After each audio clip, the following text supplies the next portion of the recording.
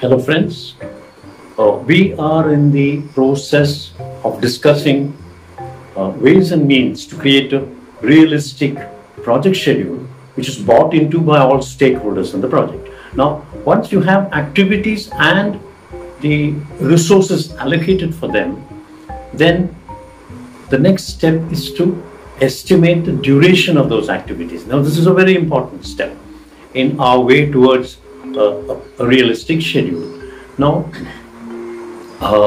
there are a few ways or methods by which you can estimate activity durations.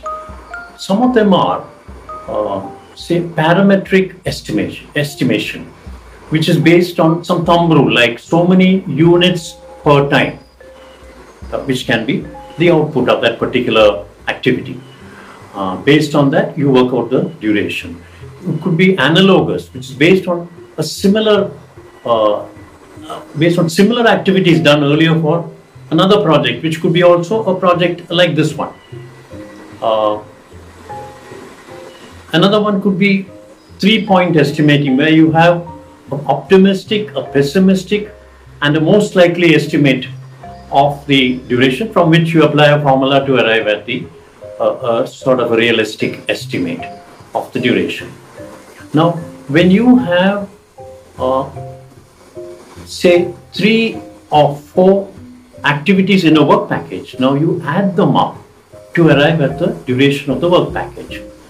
Now, so also when you have a few work packages which give you a deliverable, then you add up those work packages by a similar method to arrive at the deliverable of the project. And as you go up the work breakdown structure, you finally keep doing this till you arrive at the project deliverable, which is the final product of the project. Now, in this, there is a very important point, which is the dependency. Now, it's not that you algebraically add all the activities and work packages to arrive at the duration of the final product. You have to look at the dependency, how the activities are dependent on one another. This we will look at in the next session. Thank you.